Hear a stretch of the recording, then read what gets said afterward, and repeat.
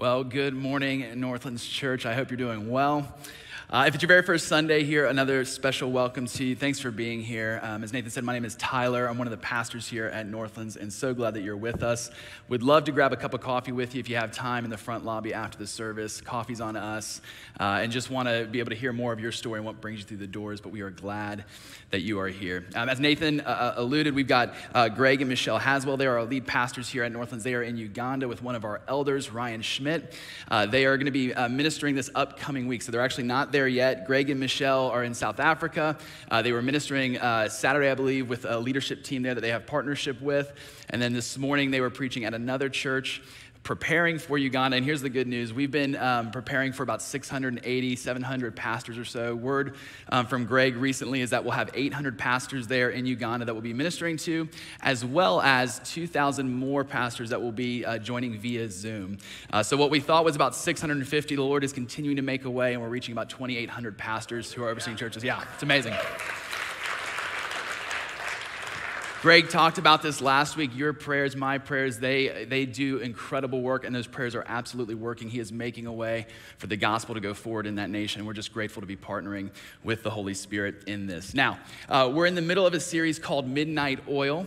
This is a series about the person and work and the way of the Holy Spirit. That's not unusual for us here at Northlands. If you've been with us for any number of years, we have series on a regular basis about the Holy Spirit. What's unique about this series, though, is that it actually came from a prophetic word that as an eldership team we've been praying about for the last several months. We felt like the Lord was whispering to us, Northlands, and really I think even the Big C Church around the world, Northlands, this is a season for collecting oil.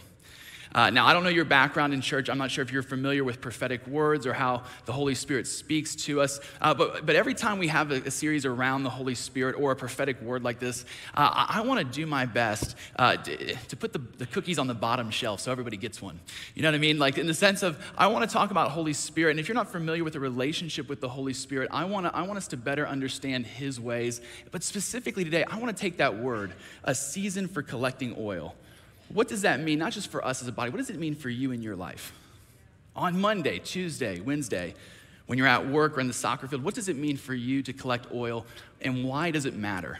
What's the point of this word? And so here's where I'll begin. I was 20 years old or so, just moved to Atlanta from the coast of North Carolina, was building a network, building community. My wife and I, we were dating at the time, and one of our mutual friends was an artist, and she invited us to come to an art gallery show where her pieces would be premiered at this gallery. So I'm excited. I'm from the coast. I've never been to an art show. I have no idea what to expect.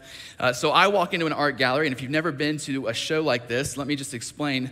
There's three types of people that come to these shows. Number one, there's the artists. We obviously know that they're gonna be showing our pieces. Number two, there's just friends who wanna come and support a friend selling their art. And then number three, there's the people who are like in the art scene. Like, you know who I'm talking about. They're wearing these like massive scarves and beanies, and they've got like the big like framed glasses, and they've got the hoop earrings and the pearl necklaces, and they've got like those like platforms or heels, and they've got like the leather bags, and that's just what the guys are wearing. I don't even have time to explain what the girls are wearing. Like, sorry, Greg's gone. I can make some jokes. It's fine. So I'm at this art gallery, and these people are on the art scene, and they're just sitting there, they're like stirring their box wine, like looking at the art. And they're just like saying things like hoity-toity and like talking about the influence of the artist, what their childhood must have been like as they're painting strokes. And I'm just like, I go to Home Depot for my paint. Like just gathering around. I feel completely out of place. And the more I walk around the room, the more I realize just how out of place I am. At one point, I go down a corridor in the gallery. I've seen all my friends' pieces. They're great. I kind of understand a little bit about them because she's explained them to me. But then I go down this hall where other artists are. And I come across this piece of art that I don't even know what to do with. I kind of do. Here's the piece of art. Here's what it was. Like, and you're like, oh, Tyler's setting up a joke. This is not a joke. This is not a drill. This is what I saw. And I'm not talking about like, and I get this artist because I've also been there where like the project is due, and you're just like looking in your, you're like looking in your car for something to like throw up on the wall. Be like, I hope the teacher just keeps walking. Like just. I'm not even saying it was on canvas. I'm saying they literally took a piece of notebook paper. They didn't even have the decency to remove the hole punches at the top, like to clean it up a little bit. They throw this up there, and I'm like, I do not know what I'm doing here. This is where it's not even crazy yet. Then I look down below the picture, this picture, and I see this tag. I'm not even telling a joke. This was serious. I'm calling my friends over. I'm like, do you see this? A grown adult made this, and then a grown adult has the audacity. I went back out to the gallery. I was like, does it say con artist? What is going on here? It is amazing to me. That's not even when it gets crazy. Then I see underneath the price tag this. Someone bought that Joker.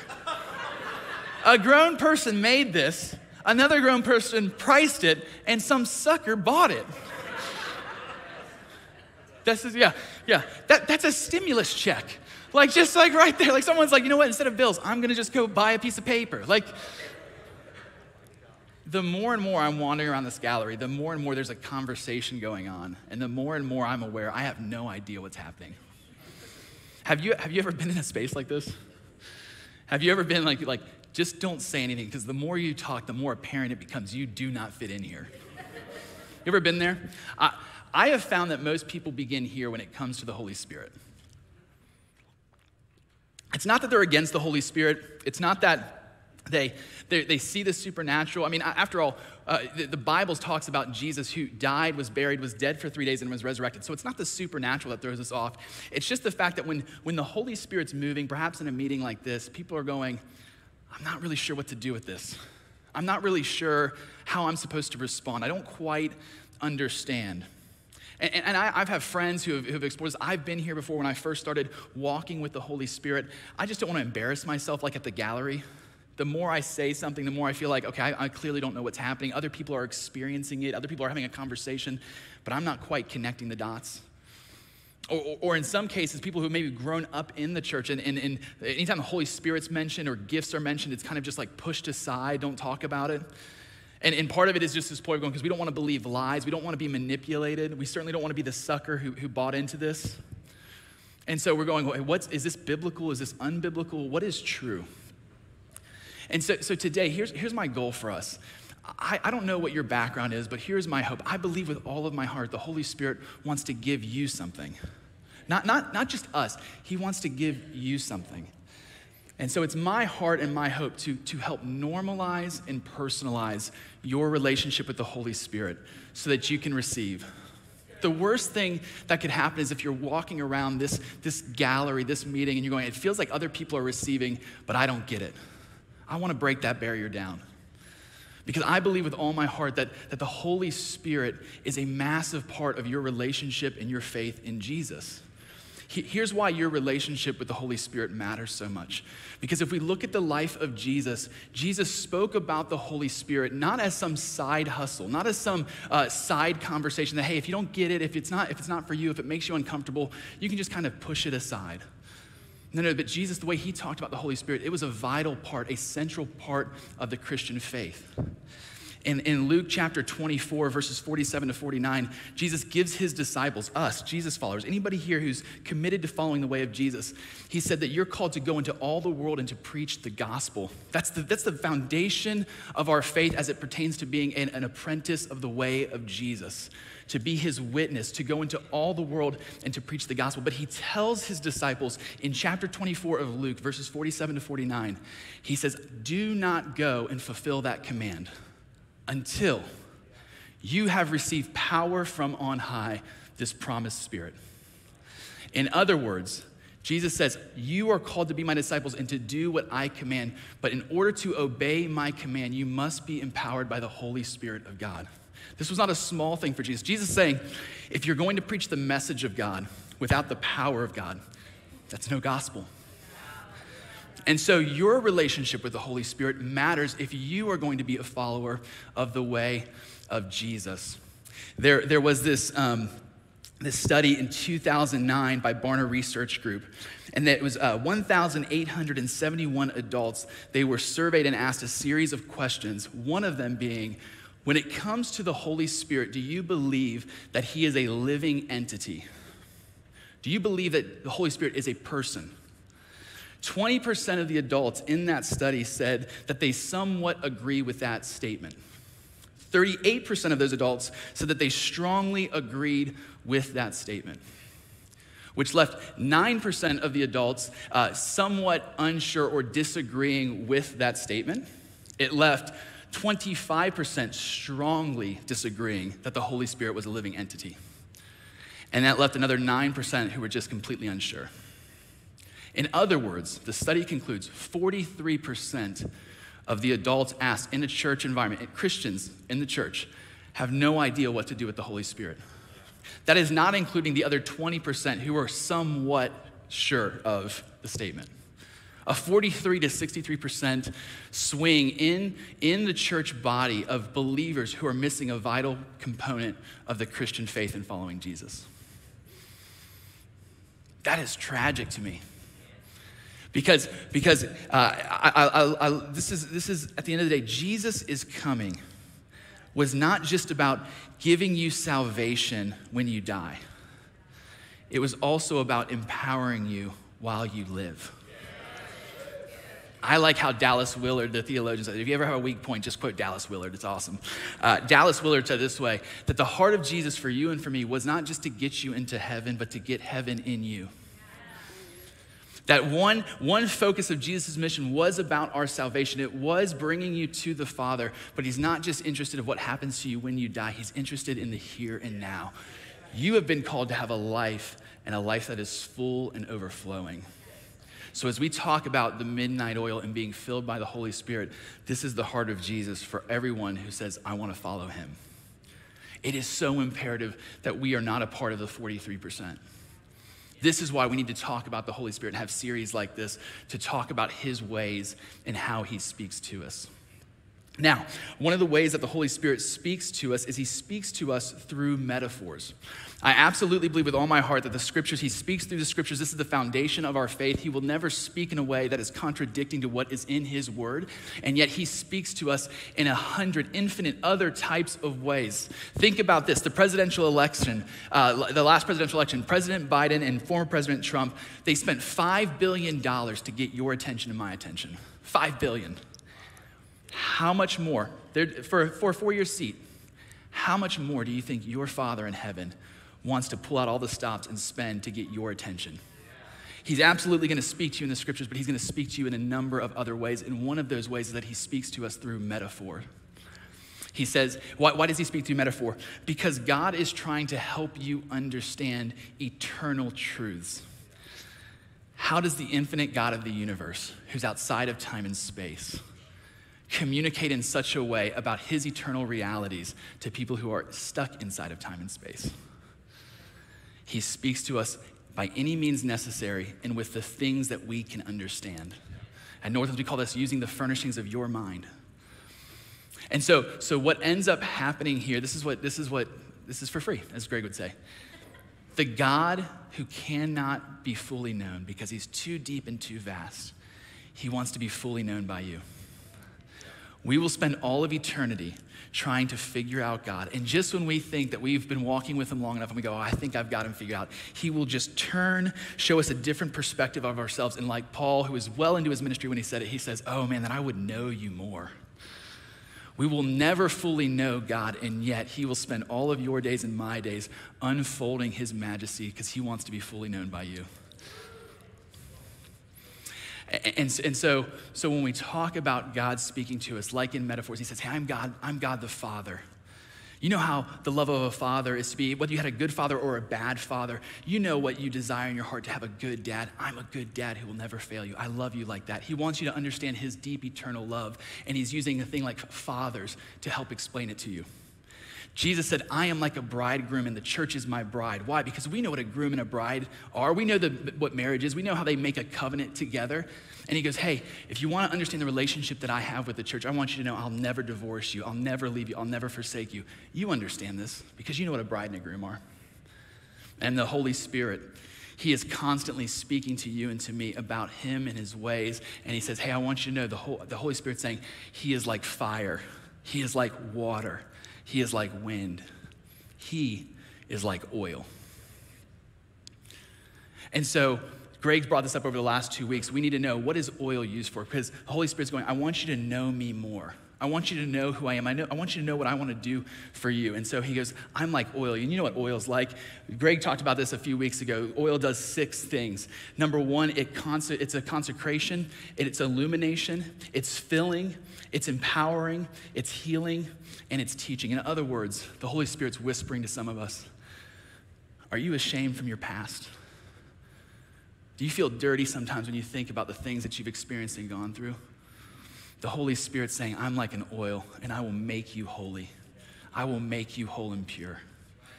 The Holy Spirit's saying, are you unclear about your life and about your purpose? I want you to know I'm like oil. I will illuminate your path so that you have clarity.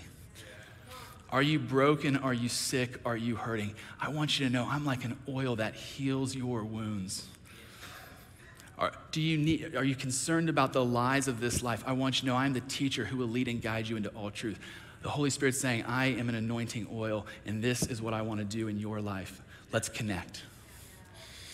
And so what I want to do is I want to take that word, this is a season of collecting oil. And I want to go, what does that exactly mean for us? What is it that we're called to do with that word? How do we apply a word? It sounds a little poetic. We're not really sure. But again, the Holy Spirit is speaking through us from a metaphor, a phrase is going, hey, I want you to know this is a season for you to be collecting oil. How do we practically apply that as a church and as individuals? And that's why I want us to be in 2 Kings chapter 4, verses 1 to 7. We're just going to read a small account. And here's what I want to do, just a quick overview of this letter. If you're not familiar with Kings, it's split up into 2 books, 1 Kings and 2 Kings, but in reality, it's just one big book called Kings. It was written by a prophet named Jeremiah. He was an author who wrote several books in the scriptures, and he wrote this book. He's known as the Weeping Prophet, and today we'll talk about why he's considered the Weeping Prophet. But here's what's going on. It's important for us to know as we read in chapter 4, verses 1 to 7, what's happening in the state of the nation of Israel and just how dark it is. So this nation, obviously like other nations, they have kings now. They had Saul, David, and Solomon. But when Solomon ended his ministry and ended his kingship, he was not a very good man. He reinstituted slavery that the Israelites hadn't seen since Egypt. He was a bit of a taskmaster doing these projects, and he died in a sense just like the Pharaoh of Egypt. He died in a very harsh reality. Now his son Rehoboam became the king, and he was even worse than Solomon at the end of his life. He was a harsh man, and so because of his harshness, a revolution took place inside Israel. Another leader named Jeroboam kind of stepped up in front of Rehoboam, and they split the nation in 2. So we have in one side of the nation, we have Israel, which is where Jeroboam is occupying. It's in the north. And the capital of Israel, which is what he was overseeing, was Samaria. In the south, Rehoboam took over Judah. And the capital of Judah at that time was Jerusalem. And so this is why when Jesus comes and he starts talking about Samaritans and Jews, there's literally a civil war breaking out in this nation. And this is for about 40 kings worth of history. 20 in the south, 20 in the north, and if you're a civilian, if you're a citizen in the nation, it is just turmoil nonstop. Now, in the nation, there was this group of men called prophets, and they would constantly be prophesying messages from God. Their job was to be a messenger to the people on behalf of God, and they acted as kind of the conscience of society. They were constantly really going after 3 main things. They were telling people, worship God and God alone, cast down every idol, and follow the law. And anytime a king failed to lead the nation there, they would just rail against the king. Prophets were not celebrated. They were seen as the wet blanket. To give context, out of 40 kings in the history, if you use this as the measuring marker for what makes a good king, worshiping God alone, destroying idols, and following the law, only 8 kings in Israel's history were considered good kings after Solomon. All of those kings were in the south. Now, why do I bring that up? Because in chapter 4, we're going to read an account of a prophet named Elisha and his encounter with a widow woman, and they are in the north. So I'm just trying to paint a landscape for you. Could you imagine being this widow, and you're in a horrible situation of corruption, injustice. There's no good leader. They're all leading astray. This worshiping idol led to human sacrificing. This was not a good time to be alive. In fact, the widow, her husband was a prophet, so I can guarantee she was not celebrated in the north. And so there's just this hostility against prophets. There's this hostility against God. It's dark. It's just completely depraved. There's nothing good. It's absolutely hopeless. And then we zoom into chapter 4, and Elisha, who was one of the prophets in the north, has an encounter with this widow woman. And that's what I want us to read. You guys still with me? All right. Chapter 4. Now the wife of one of the sons of the prophets cried to Elisha, "Your servant, my husband, is dead. And you know that your servant feared the Lord, but the creditor has come to take my 2 children to be his slaves." And Elisha said to her, "What shall I do for you? Tell me, what have you in the house?" And as I just described, this is a widow woman. Her husband's gone. In that culture, in that time, if you were a woman, you already had a strike against you. If your husband's gone, you have no protection, you have no provision. She has 2 sons. They're about to be taken away from her. Can you imagine, parents, if your kids are going to be lost and you're in poverty, but not only that, they're going into slavery? This is the state of the woman. As Elisha asks, what is it that she needs? She needs a lot. And so she responds with this: "Your servant has nothing in the house except a jar of oil." And in commentaries that I've read, a jar, it's a flask, maybe not too much bigger than that. This is all she has in this world. Everything else is being taken from her. And remember, the Holy Spirit says, "I'm like oil."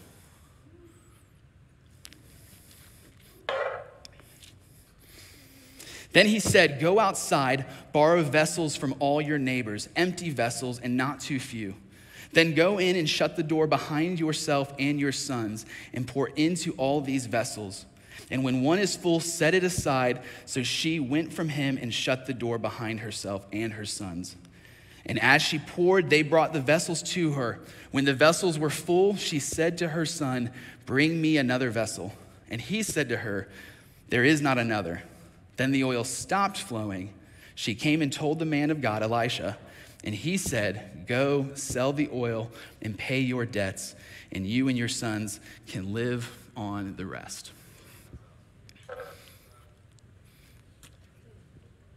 I don't know what kind of student you were in school. Here's the kind of student that I was in school. Excuse me, professor, is this going to be on the exam?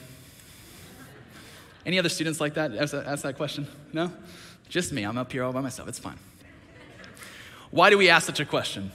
Because we're going, hey, you're talking about a bunch of stuff. Does it actually matter? Is this relevant for me? You're saying that there's an exam on Friday, 75% of our grade, and you're talking to me about some stuff. Does it actually matter? Here's why I bring this up. I can feel the woman's plight, and at the same time, I don't know who she is. I don't know about her life, but we are reading a book of kings and history, and I'm going, what's the point of her story? What, could you imagine if I'm giving you an exam, it's US history, I'm going, remember the presidents, remember key events, remember the dates, and you're just combing through, exams coming, I still have nightmares like this even though I'm out of school, exams are coming, and then all of a sudden you get to chapter 4 as you're cramming, and we're gonna talk about a woman in the backwoods of West Virginia who has no name, no possessions, she does nothing to shape the nation, she does nothing at all to help the story move along. Jeremiah is writing about the dark history of the nation, and his job and responsibility is he believes that there's a doomsday coming where they're going to be exiled by the Assyrians, and he is prophesying, if you don't repent, as prophets did, if you don't repent, we are going into exile. He's literally trying to convince people who keep rejecting him to repent and change so that a doomsday doesn't come, and he decides to take his time and go, hey, let me tell you about this woman. Cool story. Why is her story here? Unless the book of Kings is not about the history of Israel. And it's not about kings and prophets. Even chapter 4, it's not about Elisha and his ministry. I argue it's not even about a widow and her sons. What if this is a story and an account that is from God, Holy Spirit inspired, given to Jeremiah, about God and his ways, in the way that he operates with people, and a whisper about his kingdom and how his kingdom works, because God wants to fully be known by you and me, the reader. Can you imagine the dark state that this woman is living in? Can you imagine losing everything, having nothing, and even more threats coming your way? Could you imagine the author, Jeremiah, as he is literally weeping over the pages, going, there's a doomsday coming. I know it. The Lord knows it, but nobody is listening to me. And he's recording this dark history. He is trying to plead for his life. He ends up going into exile with these people. His life is on the line as he knows it. It's completely dark, and the whole nation, the whole government, this woman's life is in the midnight hour. Matt, let's give context of what that might feel like. Can you imagine, everywhere you look, you can't see anything. There's no hope, you're lost, without hope and without God. And Jeremiah weeps over the pages of history as he writes. But then as Jeremiah is writing, he doesn't understand it, but it's inspired by the Holy Spirit. He hears the whisper from the Lord saying, Jeremiah, tell them about the widow. And all of a sudden, nothing big, nothing major, doesn't change the course of history, but we read a story about hope, about restoration. Isn't this how the kingdom of heaven is? Didn't Jesus say it's like a small bit of yeast that works itself out in a big ball of dough until it's completely saturated? Didn't Jesus say the kingdom of heaven, it's like a small mustard seed. You don't need a lot to change and restore your life. You just need a small mustard seed in order to see breakthrough. Didn't Jesus say, if you want to see the kingdom of heaven, come to me like a little child? Didn't God use the broken, the weak, the down and out, not the great kings of old? Didn't he use people like Abram and Sarah? Didn't he use people like Gideon, who was a coward, and make him a judge? Didn't he use a little shepherd boy and make him a great king? Didn't he use Esther and Ruth, foreigners in their country, to change their lives and to change the lives of the people that they love? Didn't he himself come as a small little baby in a manger in the middle of the night? Could it be that he comes also as a small widow in the middle of darkness? Jesus said, I am the light, and I don't care how great the darkness is. I don't know your story, and I don't know if you relate to the widow's story. But what I do know is that a light shines in the darkness, and darkness will not overcome. Matt, we can get the lights back on.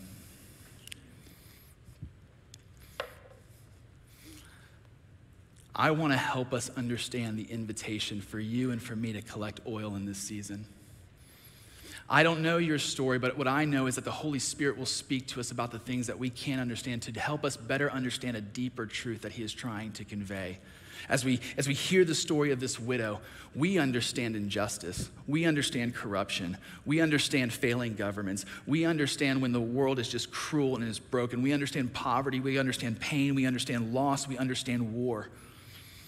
We can resonate with this widow's plight. And he is whispering, hey, are you feeling lost? Are you feeling like you have a space in your life that is without hope? I want you to know that the big problems you're facing are not requiring big solutions, but a little bit of oil.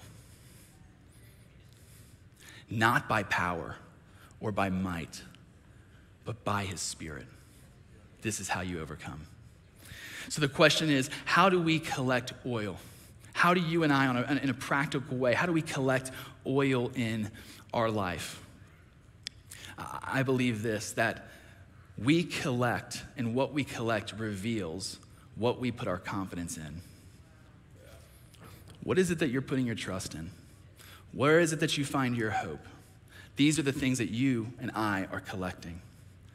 Some people, they collect resources and money and wealth because they believe if they collect enough of it, they will have security. And I have found that there's been moments where my money will not solve that problem of insecurity. Some people believe that if I just collect enough power, then I can control my life and potentially control the lives of the people around me so that I can have a very clear and sustained future. Some people believe that if they collect enough influence and affluence and gain enough followerships, if I collect enough of that, I'll have meaning in my life. Some people believe if I collect enough gifting and enough talent, if I'm just a little bit better, if I just try a little bit harder, if I'm just a little bit more moral, then I'll be considered a good person. What are you collecting? You know what I found was that in 2020 to 2021, everybody was collecting something. This isn't a new message. I like how my wife said it though. There is nothing that clarifies more than crisis. And if I can be vulnerable as a pastor, let me just tell you very plainly, I was caught on my heels in 2020. And it became very apparent of what I had collected in my life. And I, like I'm sure you, have storms in your life. And have you found that the things that you are collecting, you have to ask yourself, can they be taken away from you and will they actually solve your problems? As sure as the sun sets, a midnight hour will come.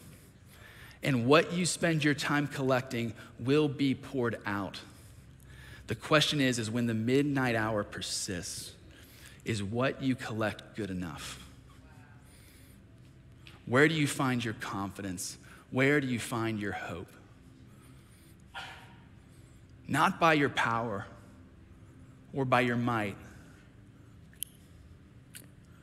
but by the Spirit of God. This is the message that he has for us. He's asking you, are we going to repeat the cycle again? When the midnight hour comes, what are you going to be filling in your vessels? And so I want to just make this as clear as I possibly can. Consider the things that are going on in your life. Are you hungry? Are you thirsty? Are you empty? This is a sign that you're seeing your vessel.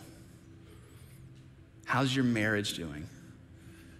Would you describe it as overflowing and full or empty? How's your relationship with your kids? Full or empty? How's your finances, your careers? Here's what I love about this woman's story. Literally every category of her life is rocked. No finances, no provision, no protection, no husband, no kids, losing everything. So it gives us an invitation. Pick a category. What in your life is empty? That is your vessel. So come tomorrow, come Tuesday or Wednesday, when you're in that business meeting, when you're on the soccer field with your kids and you feel that emptiness, you're feeling you're scratching the bottom of the barrel. You're going, I need something here. The question is, are you going to collect more of what you've already had and tried? Or are you going to accept the invitation? Holy Spirit, would you come and do what only you can do to fix this? Anybody here in the last year, you have resources, you have some control, you have a great career, all those things, and yet you're facing problems and nothing you do is good enough. No amount of time and energy is going to fix the problem. It's dark, it's hopeless, it's empty. There's another option and another alternative. It's the oil of God. It will heal you, it will save you, it'll illuminate your path. It'll lead and guide you into all truth. It'll do what no other man or woman can do for you, including yourself. It will fill your life. I love the fact that when the woman's last vessel was completely and totally filled to the brim, that's when the oil stopped. The promise of the Lord for you as you're collecting oil is, I will not stop until every single one of your vessels is filled. The woman had nothing except she heard from the Holy Spirit. Because he speaks today. She obeyed his instructions, and her way extended her faith. And she surrounded her life with empty vessels. And she waited for the Holy Spirit to do what only the Holy Spirit could do. And I'm asking you for the same. What is your empty vessel? I cannot give my life to services, meetings, and programs. I hope you didn't come just to be a part of a meeting. Every single one of us came in with an empty vessel or empty vessels.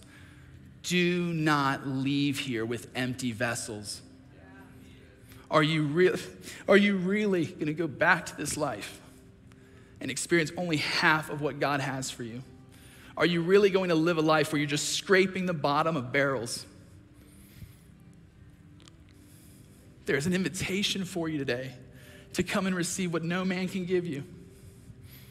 And so if you're here today and you're not a Jesus follower, I'm telling you, there's a beginning point for you. Come to him. He said, all who are hungry, all who are thirsty, all who are empty, all who are dry, all who are sick, all who have been rejected, all who are lost in the dark, all who are hopeless, come to me and find life overflowing. Do not leave here with an empty vessel. And so I've got two questions for you because I want us to do something that's in the scriptures. James chapter 5, verses 14 and 15, it says this. If we can go to James chapter 5. It says, is anyone among you sick? Just a few verses earlier, is anyone among you suffering? Let him call for the elders of the church and let them pray over him, anointing him with oil in the name of the Lord. And the prayer of faith will save the one who is sick, and the Lord will raise him up. And if he has committed a sin, he will be forgiven. I'm going to ask the elders of this church to come to the front. And I want us to be prayed over and anointed by our elders with oil. They're going to have little vials of oil like this. They're just going to pray a quick prayer over you. They're not going to ask any questions. They just want to bless you. They want to command sickness to leave your body or any brokenness that is in your life. And they want to ask the Holy Spirit to fill your vessels. And you might say, hey, Tyler, this is a little weird for me. I don't know what this means. The oil is a metaphor. As close as that oil is, as you can feel it on your forehead, that is as close as the Holy Spirit is saying, I am with you. And I want to heal your life. I'm not asking, do you think that this is strange or weird? What I am asking you are these two things. Do you have any faith at all? Any faith? A man came to Jesus with a sick son, and he said to Jesus, I believe that you can heal, but would you please help my unbelief? I'm not even asking, do you have any unbelief? I'm saying, come with your unbelief, and if you have a small mustard seed of faith, that is enough. And then the second thing I'm going to ask you is, do you have an empty vessel?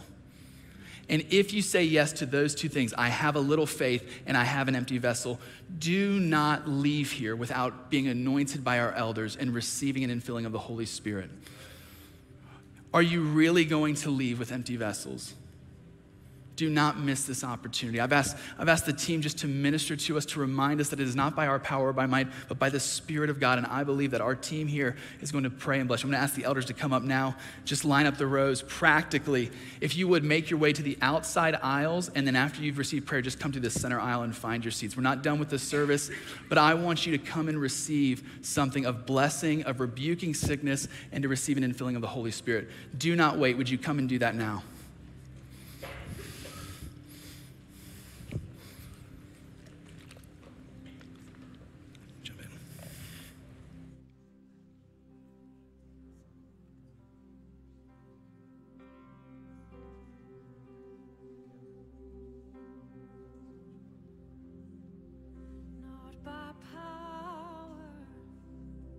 Not by might, but by the Spirit.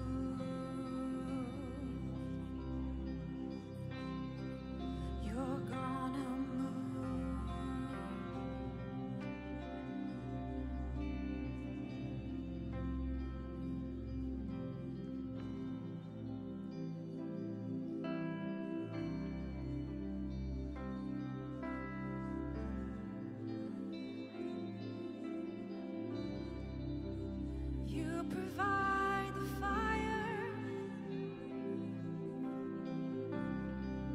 and I'll provide the sacrifice. Oh, you provide the Spirit, and I will open up inside. Fill me up, God. Fill me up, God. Fill me up. Fill me up, God. Fill me up, God. Fill me up, God. Fill me up. Oh, you provide the fire, and I'll provide the sacrifice. You provide the Spirit, and I will open up inside. Fill me up, God.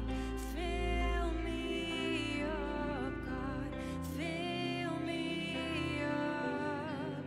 Fill me up, God. Fill me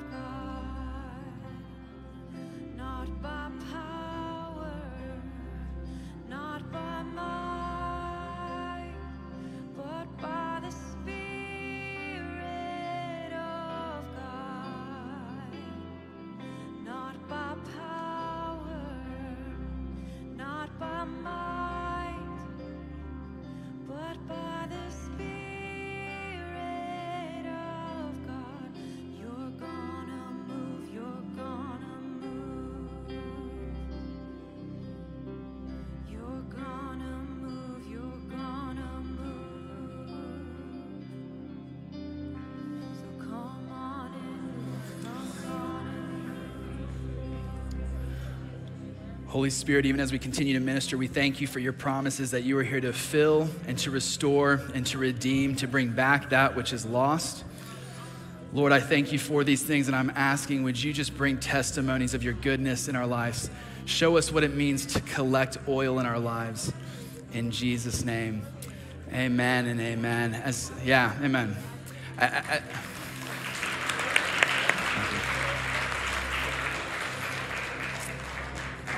As we close out today, we're gonna finish up here at the front, but our ministry team is gonna come out as we close. And if you need prayer for anything else or a little bit more in depth, we didn't have a lot of time to spend during the service, but we don't want you to leave without prayer and ministry of any kind. So we believe that the Holy Spirit speaks to us about our lives and our circumstances. Our team spent time praying before the service about our lives. And these are called words of knowledge. There's gonna be some words that come on the back behind me here. It could be a phrase or a single word that is perhaps describing the circumstances you are facing. If there's any word that you resonate with at all, I'm just gonna ask you, again, extend your faith and come to the front. I believe that the Lord wants to continue in ministry with you. Thank you so much for being here with us.